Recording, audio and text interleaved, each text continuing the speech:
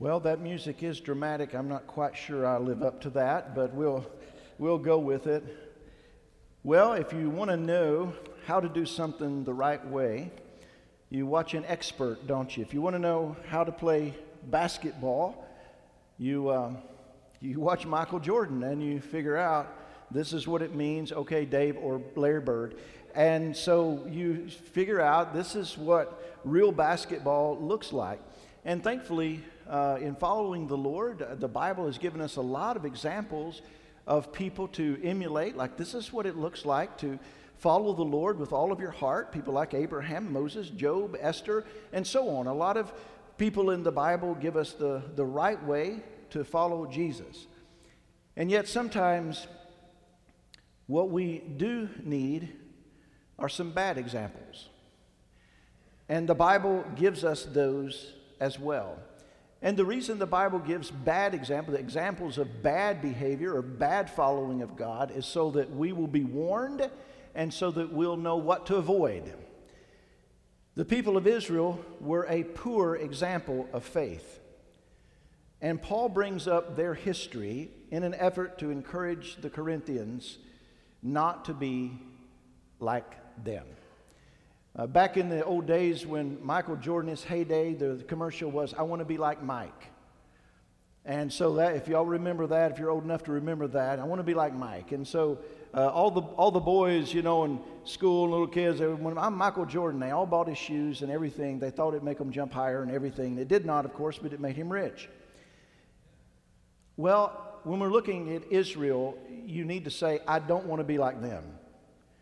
If you love the Lord, you don't want to be like them. As a whole, as a people, it's not a good example. And so Paul in chapter 10 of 1 Corinthians, he's warning them how not to be a bad example. If you don't want to be a bad sermon illustration, then don't behave like Israel. That's basically what he's saying. And so don't worry, Chillicothe Baptist Church, those of you now that are faithful members, I don't have any bad examples. I do have funny things that you've done, but don't worry, I would never say anything derogatory about you because you guys have been a blessing. I mean that seriously. I'm not being sarcastic. I don't have nightmare stories to tell about the present congregation. You guys have been fantastic. You do funny things and goofy things, but so do I. And so we're in that together. But sometimes there are churches where it's just one bad example after another, one horror story after another. And so what Paul is saying to this church is, don't be like Israel, or you're going to be that story. I mean, this church at Corinth already has everything against it. It's horrible. And if how would you like it if all of the stuff that has gone wrong in the history of this church, people wrote it down and passed it out to all the other churches and said, read this about that church? Well, that's what's happening to Corinth here. And so all their dirty laundry is aired out in public for perpetuity until Jesus comes. And Paul is saying there's a way to get off of that train, okay? There's a way to jump off of this wagon. And so if you don't want to be like Israel, if you don't want your story told over and over again of this is how not to follow God, then pay attention to them, what they did wrong, and don't do that. So first of all, there's an exhortation here about how not to be a bad example. And so the first 5 verses of chapter 10 of 1 Corinthians gives us that. For I do not want you to be unaware, brothers, that our fathers were all under the cloud and all passed through the sea, and all were baptized into Moses in the cloud and in the sea, and all ate the same spiritual food, and all drank the same spiritual drink. For they drank from the spiritual rock that followed them, and the rock was Christ. Nevertheless, with most of them God was not pleased, for they were overthrown, or the word means cut down, in the wilderness. So there's an exhortation here that he's giving to the church, and this exhortation again is how to avoid being a bad example for other churches. And so he says, first of all, what needs to be done is a recognize the richness of their provision. The people of Israel, their provision, look what all that they had. They were all under the cloud. Now, for many of us, being under a cloud makes us think of Eeyore, right? Where just things are wrong and bad. But if you're marching across the desert, think of what a blessing the cloud would be. God was their sunscreen. So he had a cloud over these people the whole way so that the sun would not just burn them up. Talking about the graciousness and kindness of God. They all passed through the sea. What was this about? This is their escape from the most powerful nation on earth and their ruthless leader Pharaoh. And God brought them through the sea on dry land, and then he drowned the army of Pharaoh in the sea.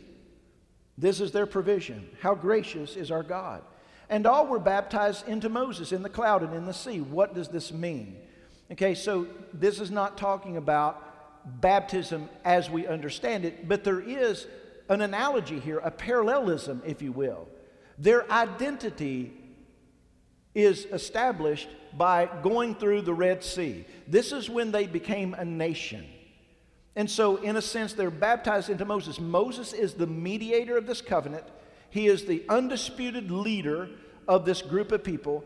And so, as their leader, they're going to be known as those identified with Moses. Just as you, when you are baptized by immersion as a sign of your faith in Jesus, once you're baptized, the reason that you're baptized in front of the congregation and not in private is because you are identifying with those people. You are now part of a new people, a new creation. That's what you're part of now. And so this is what this group of people, this ragtag group of people that have been nothing but slaves and brickmakers, all of a sudden now they're a nation. And they're identified as such as soon as they pass through the Red Sea and come out on the other side. They are, if you will, baptized. They have left slavery. They have, by faith, followed Moses, gone through the Red Sea, and are out on the other side, and now they're a different people. They're their own nation. Until that moment, they were just slaves of Egypt. They had no identity. So this is God providing them with an identity. And it says they all ate the same spiritual food. What was the food that they ate? Well, it was the manna from heaven. Now, it's spiritual in the sense that it does not come from the earth, okay?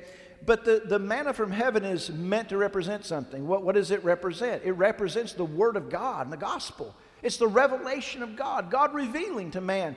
And so man doesn't live by bread alone, but by every word that proceeds from the mouth of God. And so manna is supposed to represent that. And so you understand that when the people reject the manna and start complaining about it, why God is so infuriated, not because he cared about what they ate so much as they were rejecting the very symbol of that which he was revealing to them about himself. Not in the manna itself so much as in everything else. And the manna was supposed to remind them that God would feed them, not just physically, but spiritually. He would feed their souls. And so they were being provided. They all drank the same spiritual drink. And so what was it that they drank that was a spiritual drink? Everybody knows that in the desert there was a freestanding Starbucks. And so they all drank the same spiritual drink. Now, so what is it? You can see here also an allusion to the Lord's Supper, because Paul's going to talk about that in chapter 11. But he's already alluding to it here that the things that happened to Israel, they were illustrations of the reality that was coming. So they had the spiritual drink, spiritual food, spiritual drink, okay? So the spiritual drink, now, we know it was just water, right? It was just water. But what was spiritual about it is this, that God miraculously fed them and quenched their thirst with water from a rock. And the rock is supposed to represent whom? Christ. Now, some of you're so steeped in dispensationalism, you think that Jesus didn't exist hardly until the New Testament. But did you know that the pre-incarnate Christ walked with Israel? How do I know that? Well, it says it in the Bible. I've been kind of addicted to this and learning from this rather than what somebody else has dreamed up about the way things work. That rock was Christ. This explains why when the second time around on this thing, when the people complained about not having water, that Moses, when he just hauled off and struck that rock as hard as he could, that God said, that's it, you're not going to the promised land. Now, for some of us, we're like, wow, that's harsh. After all that Moses put up with, I'm one of those. I'm like, good night. But you know what it is?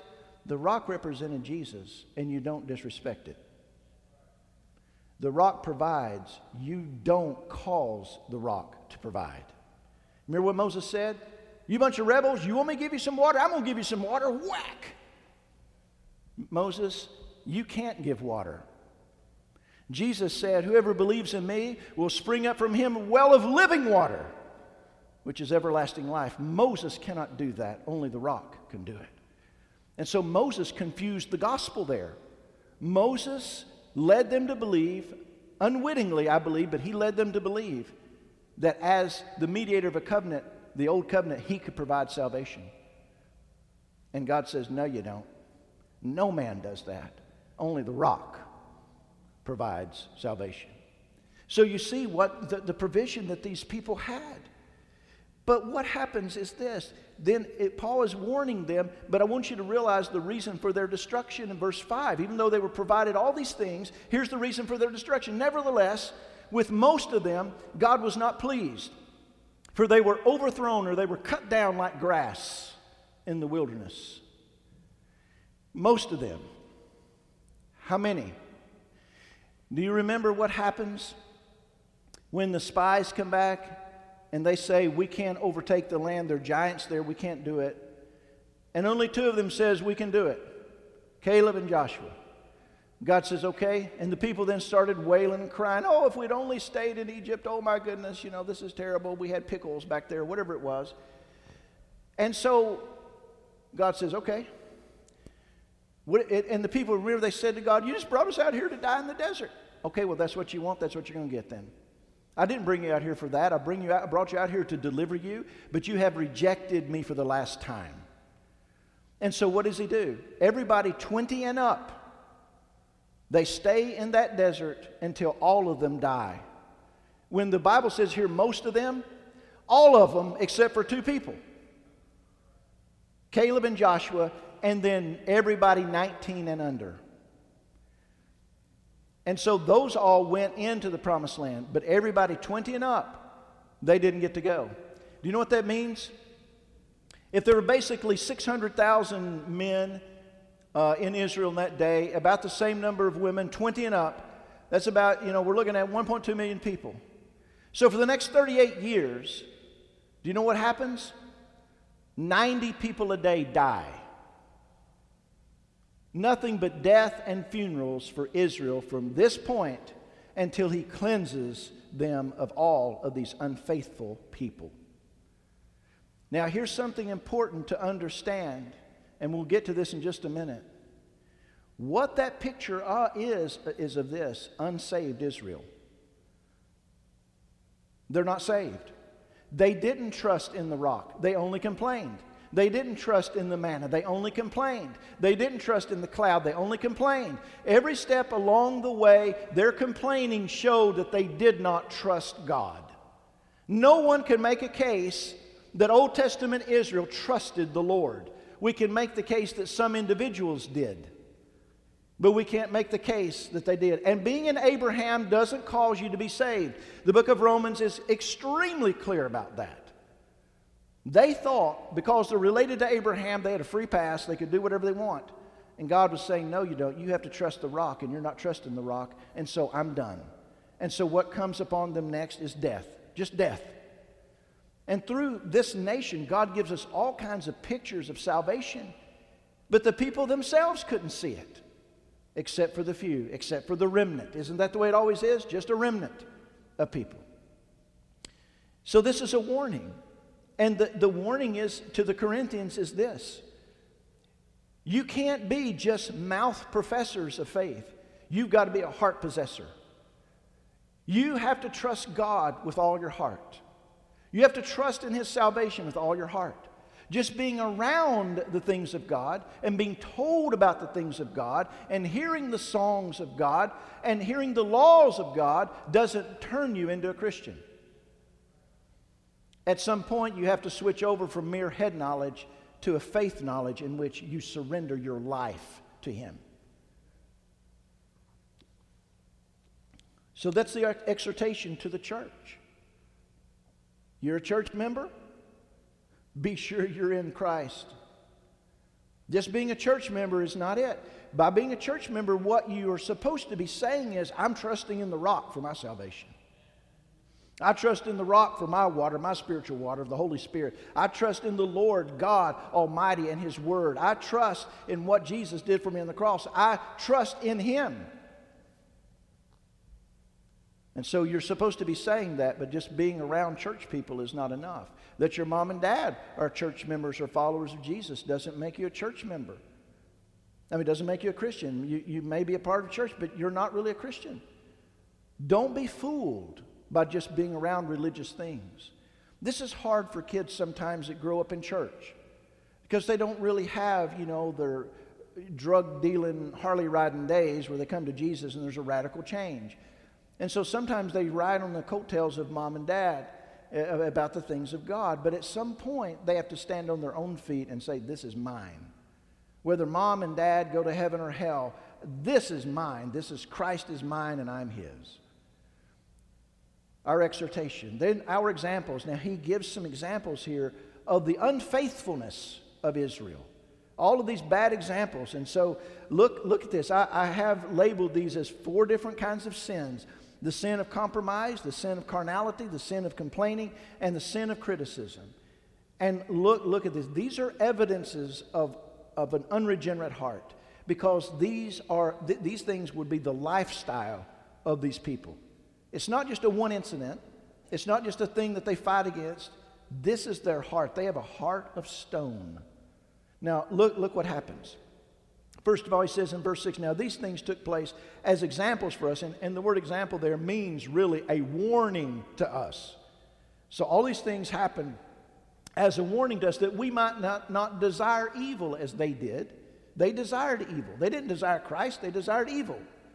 And so here's the first sin. Verse 7 talks about the sin of compromise. Do not be idolaters as some of them were. As it is written, the people sat down to eat and drink and rose up to play. So what is the reference there? It's to Exodus 32. And you remember, Moses goes up and on the mountain and he's up there for 40 days, 40 nights, and he's getting, 10 commandments and so on and so forth. And he comes down, and what's happened? They've made a golden calf.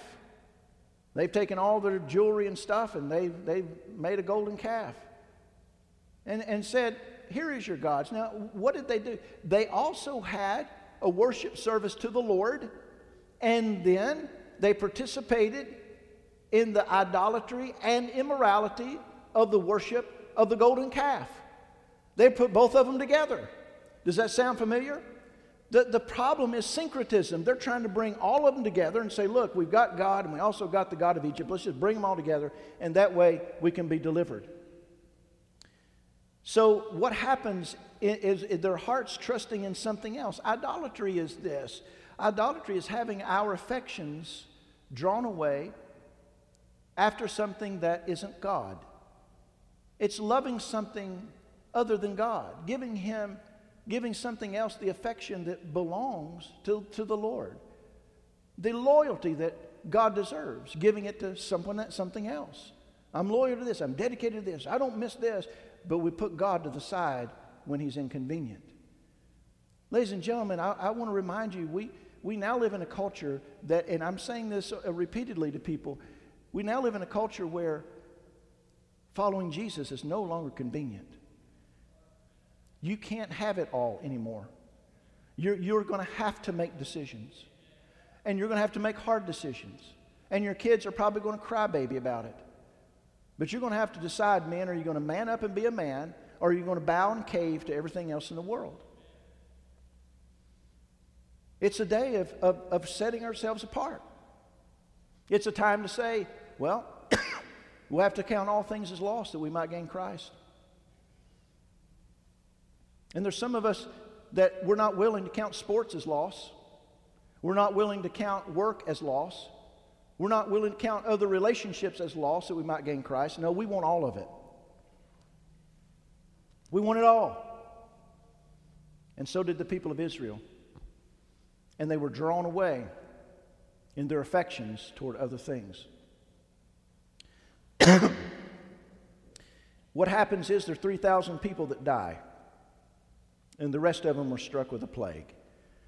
God is serious about how we worship.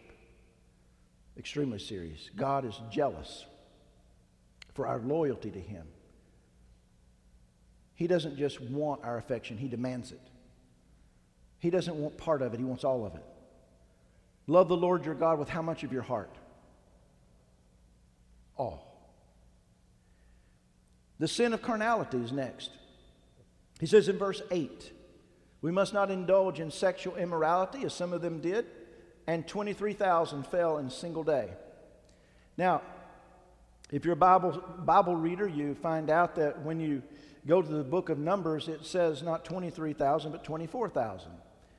Well, you know with numbers, a lot of times there's estimate. And so some people round down and some people round up. So there's not a contradiction here in the Bible, okay? So Numbers 25, though, I don't know if you remember the story.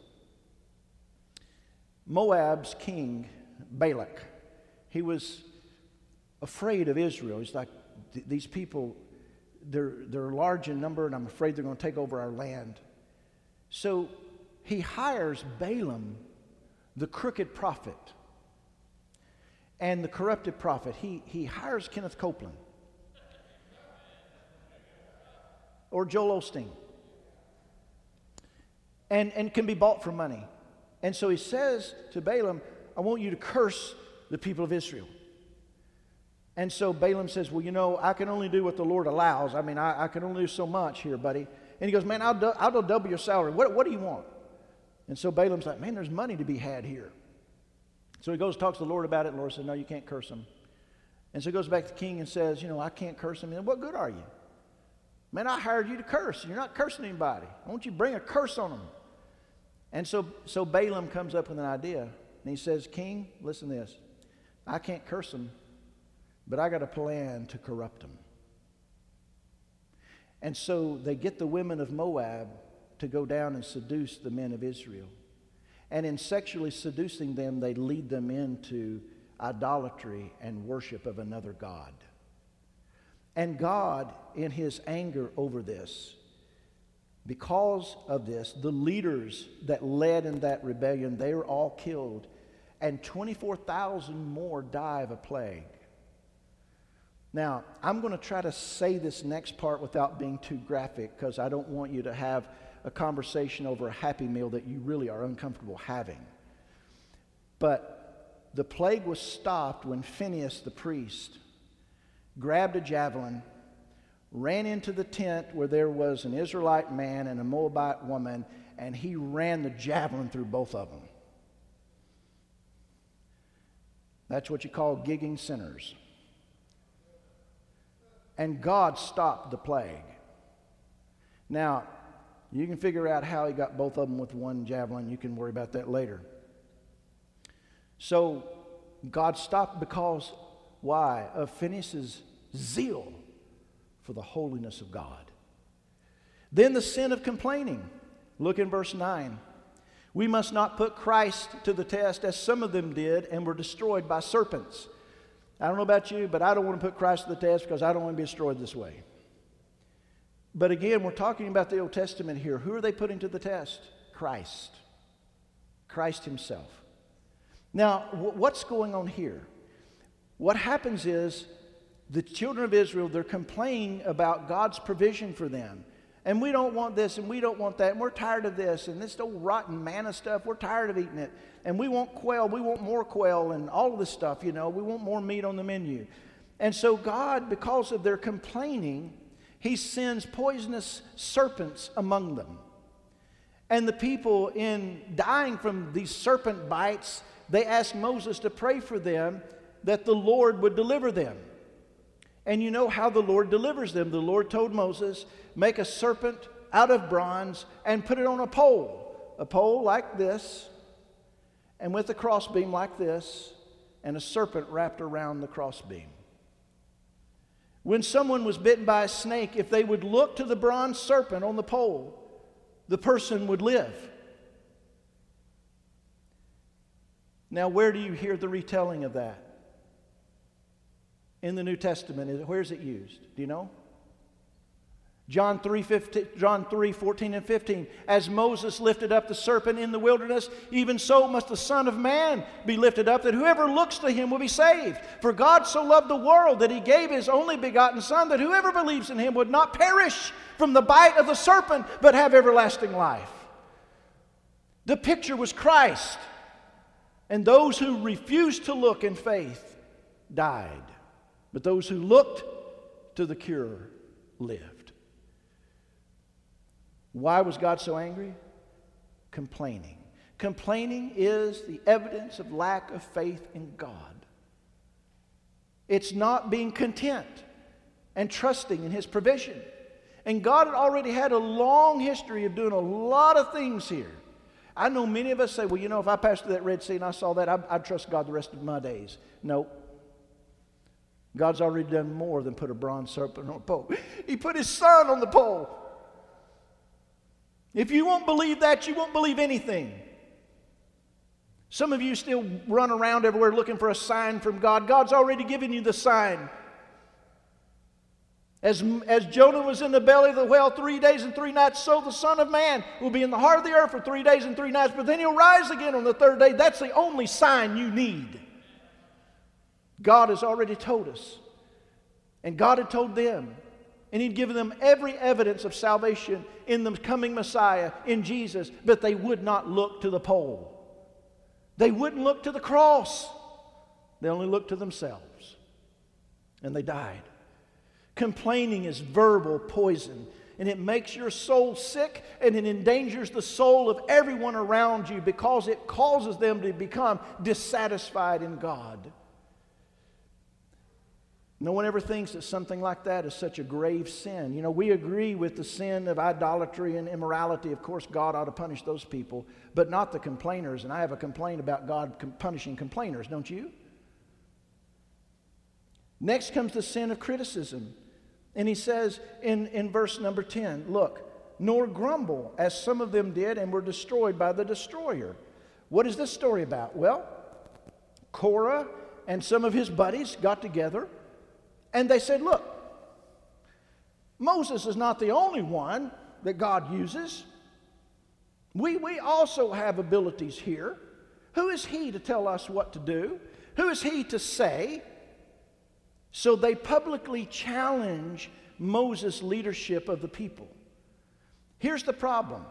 God had chosen Moses, not them. Whether we like it or not, whether they thought their ability was better than Moses is absolutely beside the point, because God had chosen Moses. And so God said, I'll tell you what, let's trick you on out to the tent, and we'll see which one God has chosen.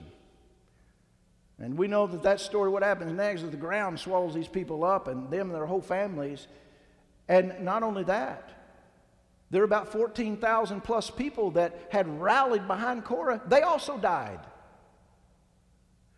So let me say something to you guys, and I can say this now because it doesn't feel self-serving, since I'm transitioning out and you'll have a new leader to come in. So I want to say this on his behalf, and hopefully this will help you. The calling to the office of the pastor is not given by the church. That office is given directly by Christ.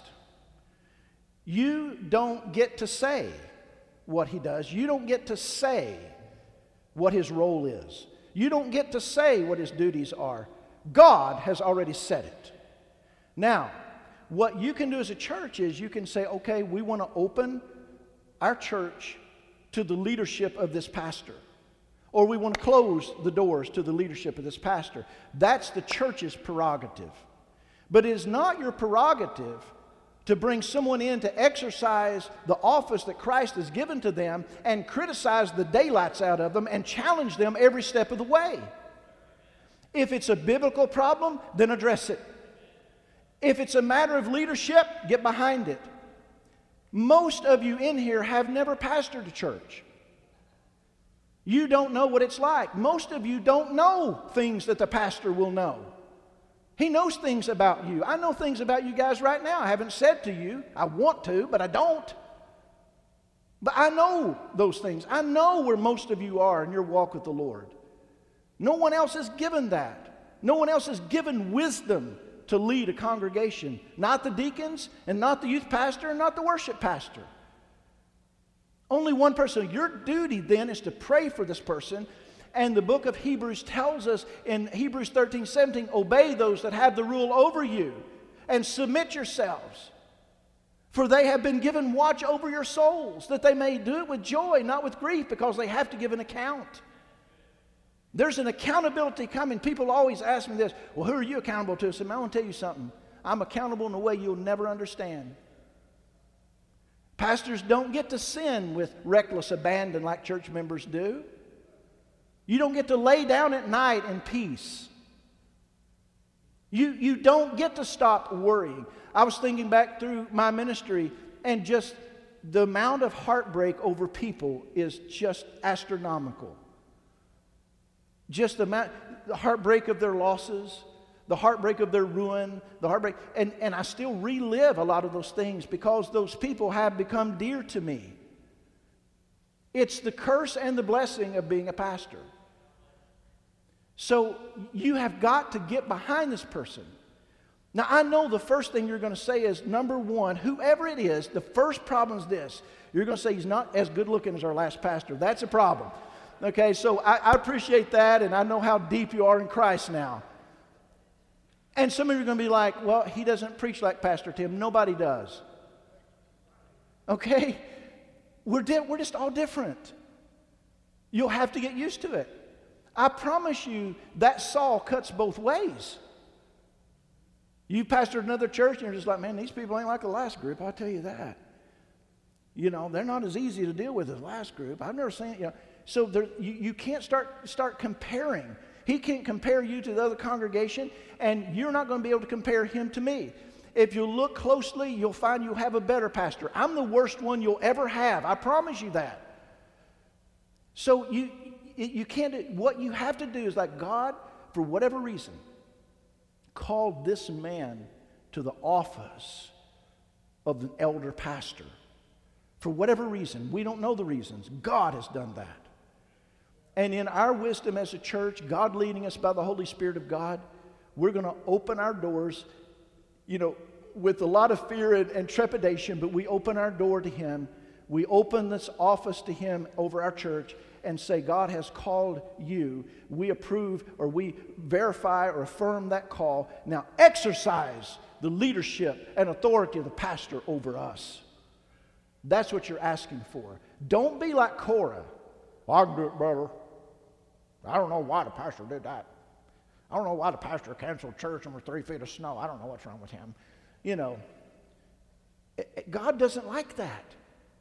Now, there are reasons when you can have a concern. There's nothing wrong with that. Things like, I don't know about that. Or there are times you think, I don't know if that's biblical. Somebody's going to help me with this. I don't get it. But you can't turn this into a popularity contest. That's not how it works.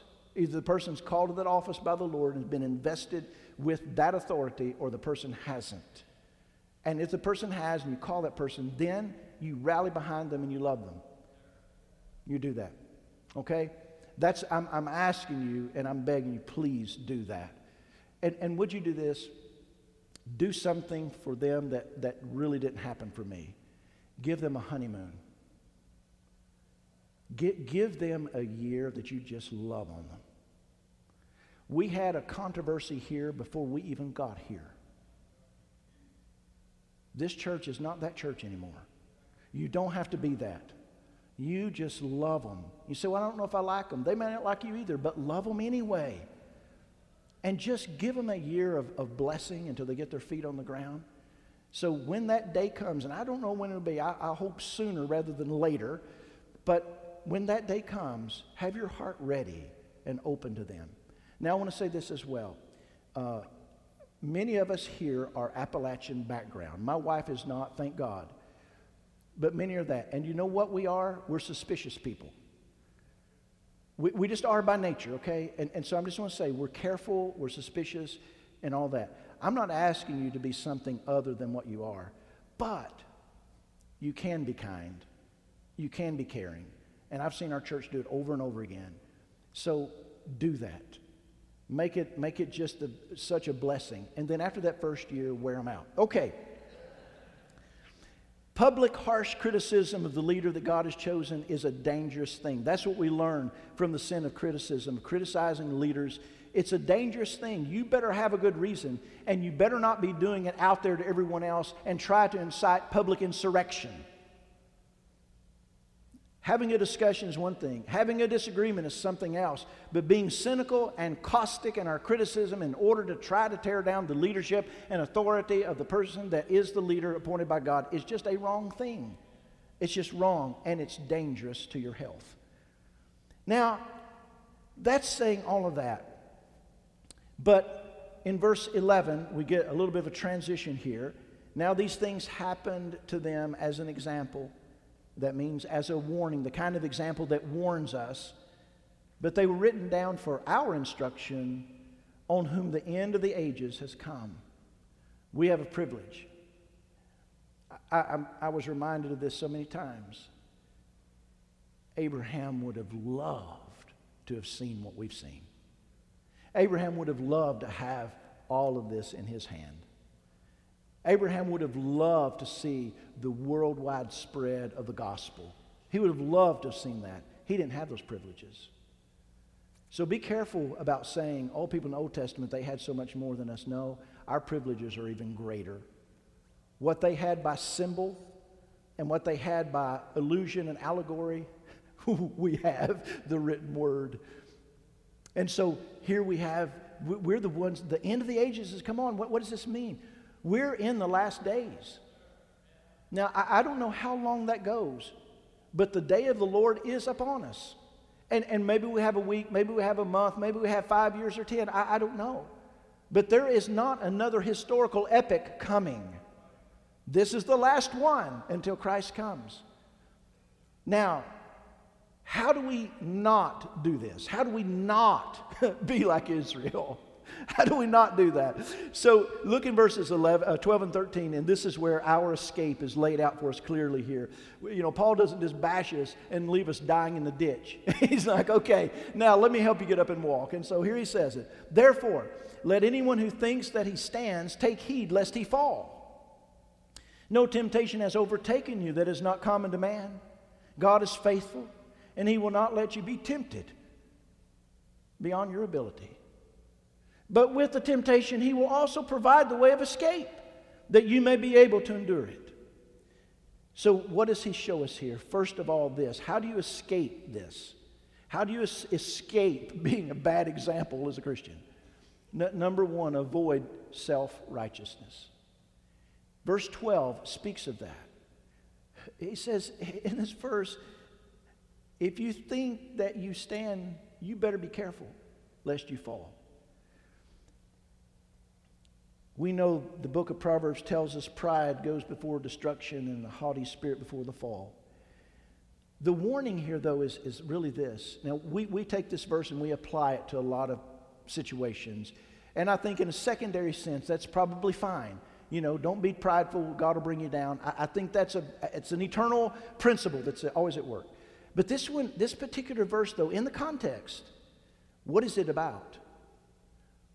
It's about be careful that you think you're a follower of Christ and you really aren't.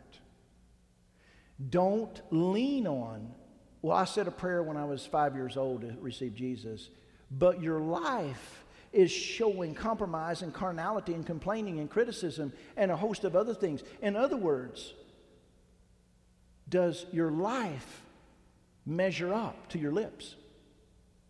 What you say, is that really what you are? And so you better take heed that you say, well, I got this, when you really are going to fall. And that's what he's saying. The people of Israel thought, we're followers of God. I mean, we're children of Abraham, aren't we? What did Jesus call them? Children of the devil. God can just take some rocks and make children of Abraham. He doesn't need that from you. And the book of Romans tells us the true children of Abraham are those who have trusted in Christ. So take heed. Be careful. Don't be like the Israelites who assumed that because they were related to Abraham, they were automatically in the promised land. Most people that I know think these two things, that if they are an American and or they served in the military, they're going to heaven. I'm serious. It's frightening. Listen, I want to help you with something, and you know, you're going to take me as unpatriotic, but I know when a nation has slidden away from God and when it hasn't. I'm wise enough to realize that, and I think you are too. But if you're a military person, would you do this? If you're going to do the graveside thing with the military, would you ahead of time get a hold of the chaplain and don't let him read those lines that makes it sound like that if you served in the military that you go to heaven? Just tell him, don't read it. Just don't read that part at my funeral, because you're misleading people. It's not true. It's just not true. And some of us just think because of that, or we think because our granddad was a Baptist preacher or whatever. I would say it's a mark against you probably. And so those things don't count in this way. Israel thought they counted. They thought because they were experienced. I hear this from people all the time. Do you know the Lord? Oh yeah, God has done so much for me. You know, I was in the hospital and I got out of the hospital and you know, He's helped me along the way and I've always believed in the man upstairs. They think because of common grace that God doing commonly good things for people that He does for His whole creation, that somehow that they've got it right with God, and they don't. They've never come to the cross. They've never looked to the serpent. They've never done it. They never lifted up their eyes in faith toward Jesus and say, help. Instead, I've got this. I got it. Israel proved their constant unbelief. And by this constant unbelief, they proved that they were never a part of the covenant of grace. Instead, they were all citizens of this national covenant that God had. But that covenant was going to fade away. And not only that, that covenant saves no one. Our escape is this: take heed lest we fall. Another way that Paul says it is this: make sure that you're in the faith. You need to be certain. You don't need to live with a lack of assurance. There's no reason for it whatsoever. So avoid trusting in yourself for righteousness, and instead trust in the righteousness that Christ provided on your behalf. Then secondly this: how do you escape? First of all, you want to avoid self-righteousness, but appeal to God's faithfulness. Notice these words: no temptation's overtaking you that is not common to man. So the word temptation, you know, can mean one of two things. It can mean temptation to sin, or it can mean a trial. Not necessarily to sin, but just a difficulty. I think in this verse it means both. The trial of temptation. But here's the limitation on that. Whatever you're going through, other people do too. Whether it's a difficulty in life, other Christians are going through that. Or whether it's a terrible temptation that you're trying to overcome and it's plaguing you, other Christians have done that too. You're not alone. Your situation is not unique. It may be difficult, but it's not unique. It's common to man. But here is the central phrase of this verse: God is faithful. That's the center of this whole thing. That's the eye of the storm. When we're being tempted and even fall to be unfaithful, God is faithful. In what way in this situation is God faithful? God was faithful to the children of Israel. How was He faithful? He never let them have to deal with any difficulty that He was not going to meet the need. He always did that, and yet they disbelieved Him.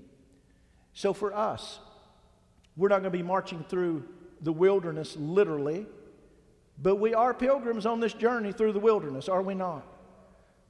And so what's going to happen is all kinds of trials and temptations in our lives. But God will be faithful. Just like He provided for them, He's going to provide for you. And in what ways He's going to provide for you? He's not going to let you be tempted beyond your ability. Now, let me speak a word to you about your ability. Your ability here is not your human ability. The ability here that He's talking about is the ability that He gives you. And your ability increases as your commitment and dedication to Him increases, as your intake of the Word of God and being allowed by the Holy Spirit to help you to enact that and live out what you're learning. Your ability to handle these things will increase. And that's why the further you get along the journey, the harder and more difficult temptations and trials you have. They're difficult. Why? Because one of these days you got to come up to the edge of the Jordan, don't you? And you got to die. That's a trial. And you're going to be tempted to fear. And that's coming one day. So God's walking us through this world so that little by little He works in us, and trials will come, temptations will come. But God is telling us He's not going to let that level be beyond what He's prepared you for. He's prepared you for this. So it's coming. And then He also is going to tell you this. But with the temptation, He'll also provide the way of escape. What does this mean? You may be under that trial, you may be under that temptation for a long time. But He has already promised you there's a door out, and at the appropriate time He will show you where that door is. He has already prepared the door. When there comes the point that God says, you've had enough, I'm not trying to break you, I'm trying to build you. And so it's come to the place where I think you're breaking, I'm going to show you the door so you can get out. And so knowing that in your mind, that God is not going to just leave you there, He's going to give you the door out. That helps you to do the last part, that you may be able to endure it. How can you endure it? Because God has not given you anything beyond what He's prepared you for. And secondly, He's not going to take you and leave you there any longer than what you can stand, and He's already shown you there will be a door out of this. It's not forever. No matter what it is you're going through, it's not forever. Right? It's not forever. Even if it's all your life, it's not forever. So, what do we do with this? You know, we're trying not to be a bad example. We're trying not to be faithless like the children of Israel. So what do we do with it? Many of us want to be like Abraham or Paul or John or so on. All of those are good examples of following Christ, but we need to learn what not to do and what not to be like. We need to be warned by faithless Israel. We need to make sure, first of all, that we're truly in the faith and we're not relying on something else except looking to the rock who provides. Our lives will show whether we're in Christ or whether we're still in Adam. Look at your life as the indicator. Now, we've said this 100 times. Christians can commit any kind of sin. We can sin with the best of them. As a matter of fact, we have a lot of knowledge. We can sin better than the rest of them. But Christians can't live that way. You can't live that way very long. If you're comfortable in a lifestyle of sin, then that means you're not comfortable in heaven. You can't be comfortable with sin and living that way and say, oh, I'm a Christian. No, that's just false. So the children of Israel were comfortable in sinning and complaining and rebelling and living in carnality and compromise. They were comfortable with that. They never turned to the Lord with all their heart. They just wouldn't. We want to be sure that we're not that way. And secondly, if we are in Christ, then what we do want to do is demonstrate a life that follows Jesus faithfully. One of the people I admire, and I don't even know that he's of my theological ilk, but I've always admired the devotion of A.W. Tozer, his commitment to the Lord. And he's written a lot of books, and encouraging books. Some of you have read those books, and most of them are to the people of God.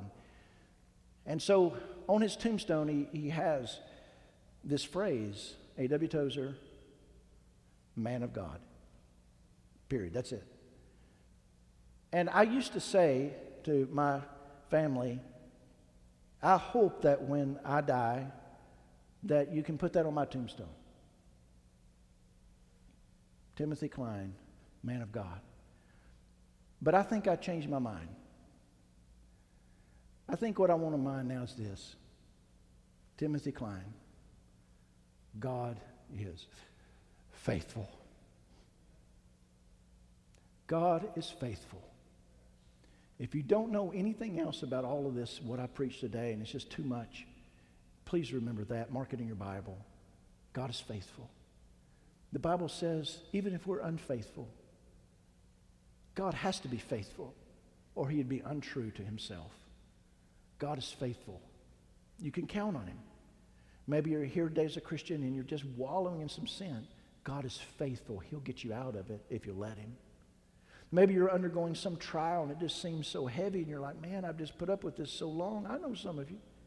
You got kids that are wayward. You got grandkids that are on drugs. You got all kinds of stuff going on in life, and it's just such a burden. It's so heavy.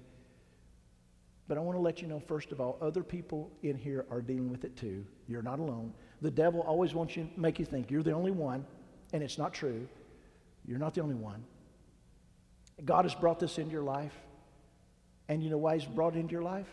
Because he's made you able to bear it. It's not always about escaping things. It's about being able to bear it. And you think, I can't do it another day. God will only leave it on you as long as he's provided and prepared you to bear it. And understand this, the day will come that he'll open the door and you'll escape it. The escape is coming. But for now, you have to bear it. What do you do with that? You go to the Lord every day and you ask him for strength. That's why we talk about Jesus being our friend. What a friend we have in Jesus. All our sins and griefs to bear. What a privilege to carry everything to God in prayer. He'll bear it with you. He'll make you able. And who knows, maybe you going through that is something God wants to use to help someone else be able to bear their burden as well. Well, let's pray together for a moment. Father, in the name of Jesus, we thank you, praise you, that you show us not only what to do, but what not to do, and how to avoid being a bad example. Lord, where each of us at some point in our life or sometime maybe we've been a bad example, but Lord, if we're belonging to you, you're not going to let us live there. So I pray for deliverance for your people. I pray that they would be thankful. I pray, Father, that as your followers, Jesus, we would always look to what you did for us on the cross and say, if our life is a living hell, what you did for us on the cross is enough. It's more than we deserved. And thank you, Jesus. So cultivate in our lives contentment and gratitude to you, Lord. Trust in your work through people. And trusting you to get us through the trials and temptations of life until we see you face to face. In Jesus' name, amen.